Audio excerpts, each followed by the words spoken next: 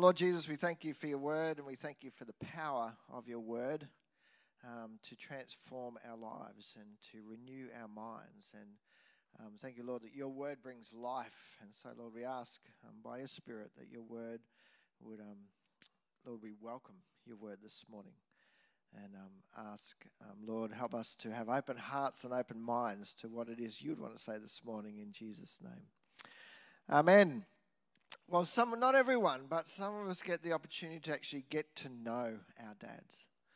And I just want to thank God for that this morning, that actually at 51 years of age, I've had 51 years to get to know my dad. And it's been wonderful to get to know him more and more.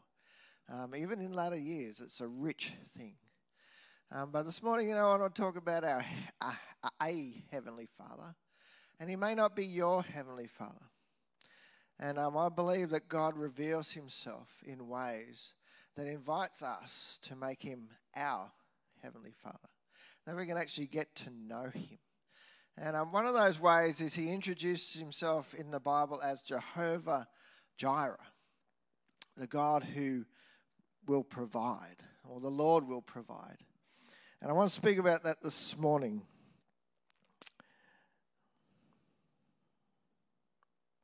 I believe that if we see him as provider, we'll want to let him be our provider. And we'll want to let him into our hearts. Now, there's many reasons why I've let my dad into my heart. When times were tough, my dad would say, well, at least we own the house. You know what? You can laugh at that. But as a child, I never had the fear of being homeless. Because I knew Mum and Dad owned the house. And we were safe and secure, and they provided that for us.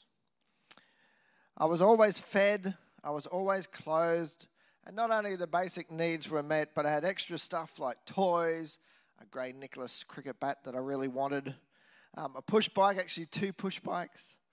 I had more than what I needed, and I had help and support and love. I was provided with so much, and because through that, my dad had proven trustworthy to me. I let him into my heart. I had a healthy relationship with my dad. I believe that when we see God as the good provider that he is, that we'll trust him enough to let him into our hearts. Matthew 5:45 says about God, he causes the sun to rise on the evil and the good. He sends rain on the righteous and the unrighteous. You know what? God is so good. He's so gracious that he doesn't provide for us because we let him into our hearts, because we love him, because we serve him. No, he provides for everyone, even those who curse him and use his name in vain and teach that he doesn't exist. God still provides for them. How's that for amazing? That's the kind of God that he is. This morning, my prayer is that you would see him not just as a good provider, but you would make him your provider. You would take his goodness personally this morning. In Genesis 22 is where Abraham was the one to first call God Jehovah Jireh, the Lord will provide. And this was where Abraham was asked to do a strange thing, to go and offer his son as a sacrifice. And this was a test. And it's actually a test that points towards the cross and towards Jesus. And if you know the story, as Abraham was obedient, he trusted God so much, that he would believe that if he sacrificed his son, that God would bring his son back to life. That's how much trust and faith Abraham had in God. But as Abraham lifted up the knife to slay his son, he saw a ram in the bush, caught in the bush. And this is when he said, Jehovah Jireh, the Lord will provide. And you know what? It's a great picture for us that we should pay for our own sin. We should pay for our own rebelliousness, just like was going to happen to Isaac in a sense. But God provides the lamb, Jesus, the lamb that was slain for us. And Jesus died so that we don't have to pay for our own sins. And so Jehovah Jireh, the Lord will provide. He has provided Jesus for us. And so not only that, and we'll just want to unpack this morning how some of the ways God has provided and how he's provided for you and for me. And I hope that you take this personally this morning. One person said this about Jehovah Jireh: God gives the goods. He is saying, you see and experience all this need of mine, and you make provision for it. You see, so this phrase is not just the Lord will provide, but that God sees and experiences our need, and he makes provision for it. In other words, it's deeply personal.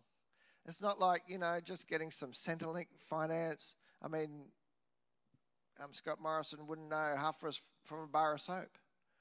But there's that provision there, but it's not personal. But with God, he sees our need, he experiences our need, and he gives in a personal way.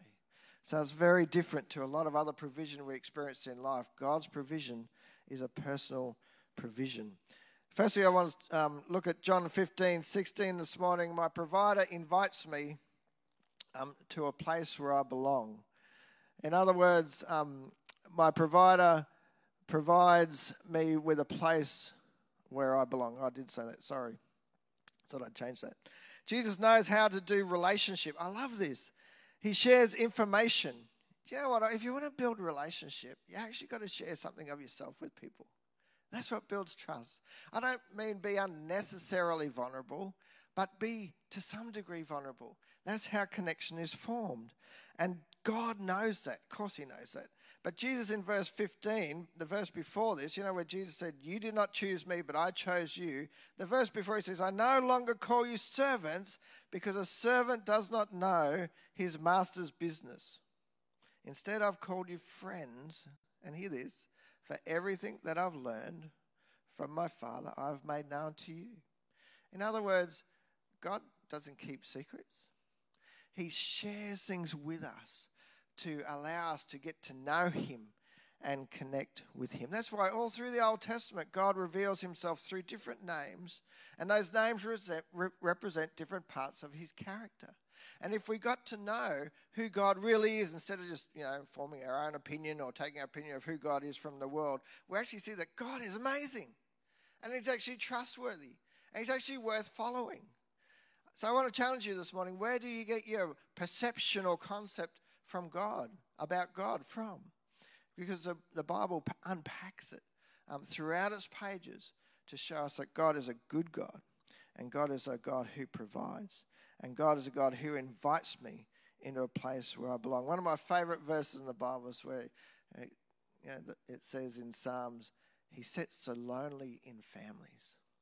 I love that, and I've seen it so many times where God brings people into his family so they don't have to be lonely anymore. Jesus was saying to the disciples and to us that the door to close relationships is open. In other words, you're invited. And in the context of the verse, in verse 16, it doesn't just mean you're chosen. It means you're chosen first. When people are choosing sporting teams, it's like you don't want to be chosen last. That's just a real bad feeling. You know what this verse means is that we're all chosen first. None of us are chosen last. God loves us so much that he goes, I'll have you. And it's like he does it all at the same time. You're all invited. You're all welcome. You're all wanted on my team. That's the kind of God God is. People say, God rejects people and this, that. No, everyone's invited. Why don't you take him up on that invitation? And I love the family of God. On Tuesday night, I've been trying to get to the online prayer meeting that Craig Stevens hosts. It's every night, actually, at 7 p.m. And we'll put the link up in the Facebook prayer page when I get the right one, because I had the wrong one Tuesday night. Then I got the right one, and I joined in. And when I joined the page and I saw all these faces here, some of you know some of these people, like Lynn from Impact Nations and Anne from Impact Nations and Michael and Kathy from Gosford Salvation. And I just joined the room and I went, my people. And I hadn't seen a lot of them for a long time. And I went, how good is the family of God, that we have connection, that we have, it's the first time I joined that online prayer meeting and I felt a sense of belonging. Because they're some of my brothers, well, they're all my brothers and sisters, but some I knew better than others. And God invites us into this place where we can belong. You know what? Probably a bit of a side note, but I'm not good at ending relationships. I don't know, I just have this sense that relationships meant to last forever. One of the things I love about the kingdom of God, one of the things I love about my mum and dad knowing Jesus is that when they pass from this life, I will see them again. For me, that's so powerful. Why wouldn't you want to be part of the kingdom of God? Why wouldn't you want to take Jesus up on his invitation to be part of his family? It's so big. It's so awesome. And it's great to be part of. Secondly, not only does he provide us an opportunity to be part of his family, but he's promised to meet my earthly needs. Matthew 6:22 says, look at the birds of the air. They do not sow or reap or store away in barns, and yet your heavenly Father feeds them. Are you not much more valuable than they? Well, in my introduction, I spoke about how my dad made sure I was provided for with all the earthly needs I needed, really. And so I know what it feels like to be provided for.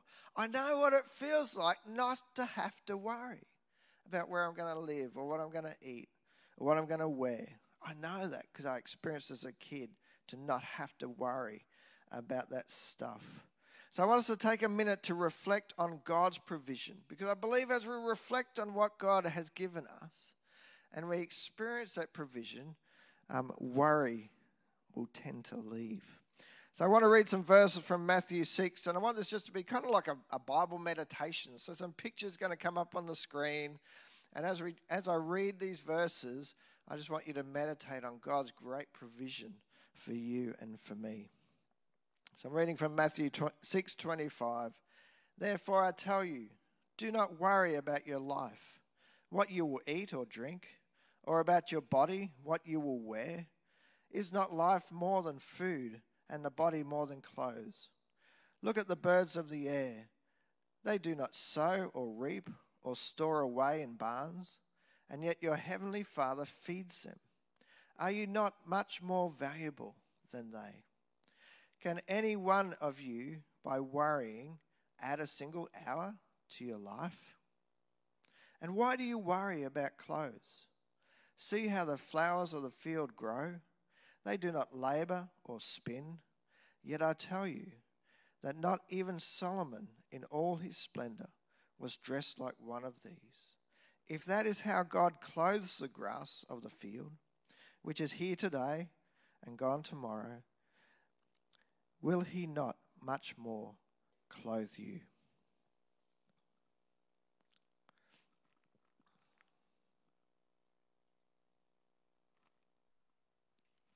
Yeah, one of the reasons, I don't know, I trust God is that I just see what he's provided for me. And you know what, the older you get, you look back and go, man, there was God. There was God. I don't believe in coincidence anymore. And every time I experience a coincidence, I go, oh man, God is so good. He's so good. And he provides for all our needs. You know what, the other important thing is I think that we ask him. He has rich storehouses for us. And more often than not, he's waiting for us to ask him. But I'm thankful that my provider has promised to meet my earthly needs. And secondly, my provider has promised to meet my spiritual needs. Now, this is an interesting one, and I use the verse here. And you know what, I've kind of based this whole sermon on a song that has ministered to my heart a lot over the last few months. It's the song Jireh. And Nate and the team are going to bring it to us at the end of this message. But these verses are kind of taken from this song. And this was a verse I looked up. And as I studied it, I thought, man, you know, sometimes we take this verse out of context. And the verse is Ephesians 3:20-21. And this is from the Message. God can do anything, you know, far more than you could ever imagine or guess or request in your wildest dreams. He does it not by pushing us around, but by working within us, his Spirit deeply and gently within us. And, you know, the NIV version of that says, you know, he does immeasurably more than we could ever ask or imagine. And sometimes we take those kind of verses and we want to apply them to getting our wants met. But, you know, when you look at this verse in context, what it's actually talking about is quite amazing. Because this last two verses are the last little part of Paul's prayer at the end of Ephesians 3, which covers the whole first three chapters. It's like Ephesians, the 6 chapters of Ephesians are split into chapters 1-3 and then 4-6. And these first 3 chapters, 1, 2, and 3, are actually unpacking everything God has done and provided for us spiritually. Now, we haven't got time to go into it in detail, but I'm just going to list them off and see if you can catch them. First one is we're chosen or adopted in Christ. Okay, so we're chosen, we're invited, we're adopted to be part of God's family. We have the forgiveness of sin has been provided for us. God's inheritance. Now, this one's worth just mentioning because, in a sense, it's access to God's resources to do the work God's called us to do. And you may know the story of the prodigal son, a guy referred to this morning, and the prodigal son went away, and then he came back, and the father threw a party, and the older son got grumpy. And he said, "What's going on? I've been here all the time. I've never left. I've served you faithfully." You know what the father said to him? "All that I have is yours." The older son never left home, but he never realized he had the resources of home with him. He just had to ask them, or actually he just had access to them. This is what the word inheritance here means in the first couple of chapters of Ephesians 1 and 2, is that we have access to God's resources to do God's work. Also, we're sealed by the Holy Spirit. That means that it's like a deposit. In those days, when they got a seal, it's like someone paid a deposit, and the seal would say, "I'm going to come back to collect." You know what? When we have the Holy Spirit in our lives, we've experienced that. That is God's seal on us to say He's coming back to take us home one day, that we're going to be with Him forever. That's God's seal in a sense of approval, of ownership on our lives. Also, salvation. Use that big word, regeneration, really just means that we have the ability to change. We have God's authority. We're drawn near. The first couple of chapters say closeness to God, you could call it. We have citizenship in God's family. We have peace. God has paid. Jesus on the cross has paid for us to be able to have and access peace. We need to access that, don't we? It's available to us. And in chapter 3, what Paul really unpacks more than anything is the church. He's given us the church, the best family ever. Hey, it's not the perfect family, but it's a pretty good family. I've experienced it for years, and I wouldn't leave it as a family. And I'm not just talking about people that go to church. I'm talking about people who know Jesus. And they may be in this church or in another church or in a Bible study group, but they're our family, the family of God. And it's what the Bible calls the church, is the people who believe and follow Jesus Christ. Well, that's the list of spiritual blessings, right? And so in the last couple of verses of chapter 3, verse 20 and 21, what Paul is saying is that all these spiritual blessings, God is able to bring to pass. He's able to make that happen. So, next time you're saying, "Oh, I'm such a bad Christian. I keep falling over. I can't do it. I can't make it." You know what? God's got your back. One of the things I loved about my dad is I knew he had my back because he is super practical. And so whether it was driving me to school or to job interviews all the way to Brisbane from the coast, was helping me with my paper delivery, even after I'd left home, Mum and Dad would come and visit, and Dad was up cleaning the gutters. I said, "Oh, Dad, you don't have to do that." And then I realized, you know what? That was his way of loving me. That was his way of helping me. That was his way of having my back. And you know what? Just like my dad had my back and has my back, God has your back. And He has made a way for you to be part of His family, and He can make it happen. He can bring it to pass. You don't have to make it happen. You just need to follow His lead and trust Him that He can make you not only part of His family, but more like Jesus. He can help you change and find change. And He's done it all. We just need to receive it from Him and trust Him that He can bring it to pass. How good is that? You know what, as I've said this morning, my dad provided for me, and it's one of the reasons he has a place in my heart. We let people in our hearts that have been there for us. I want to ask you this morning, have you let the Heavenly Father, the greatest provider who ever was, who ever will be, have you let Him into your heart? These days I don't live geographically close to my dad, but I have him in my heart because he earned a place there. You know what? I don't see God physically, but I have Him in my heart because He earned a place there.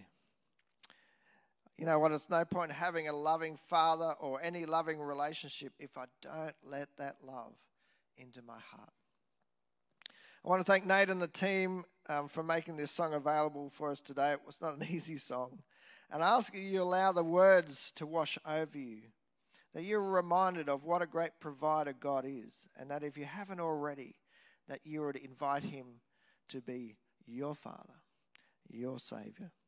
As Nate sings these words, as we refer to some of them, I'm already loved, I'm already chosen, that you would accept Jesus' love and invitation this morning. As you hear the words, if he dresses the lilies with beauty and splendor, how much more will he clothe you?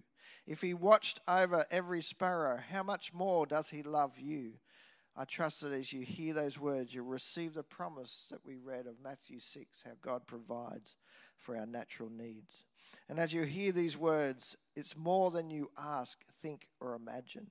According to his power working in us, it's more than enough. That you'll be reminded of the promise of Ephesians chapter 3, that God can meet our spiritual needs, that he can get us home.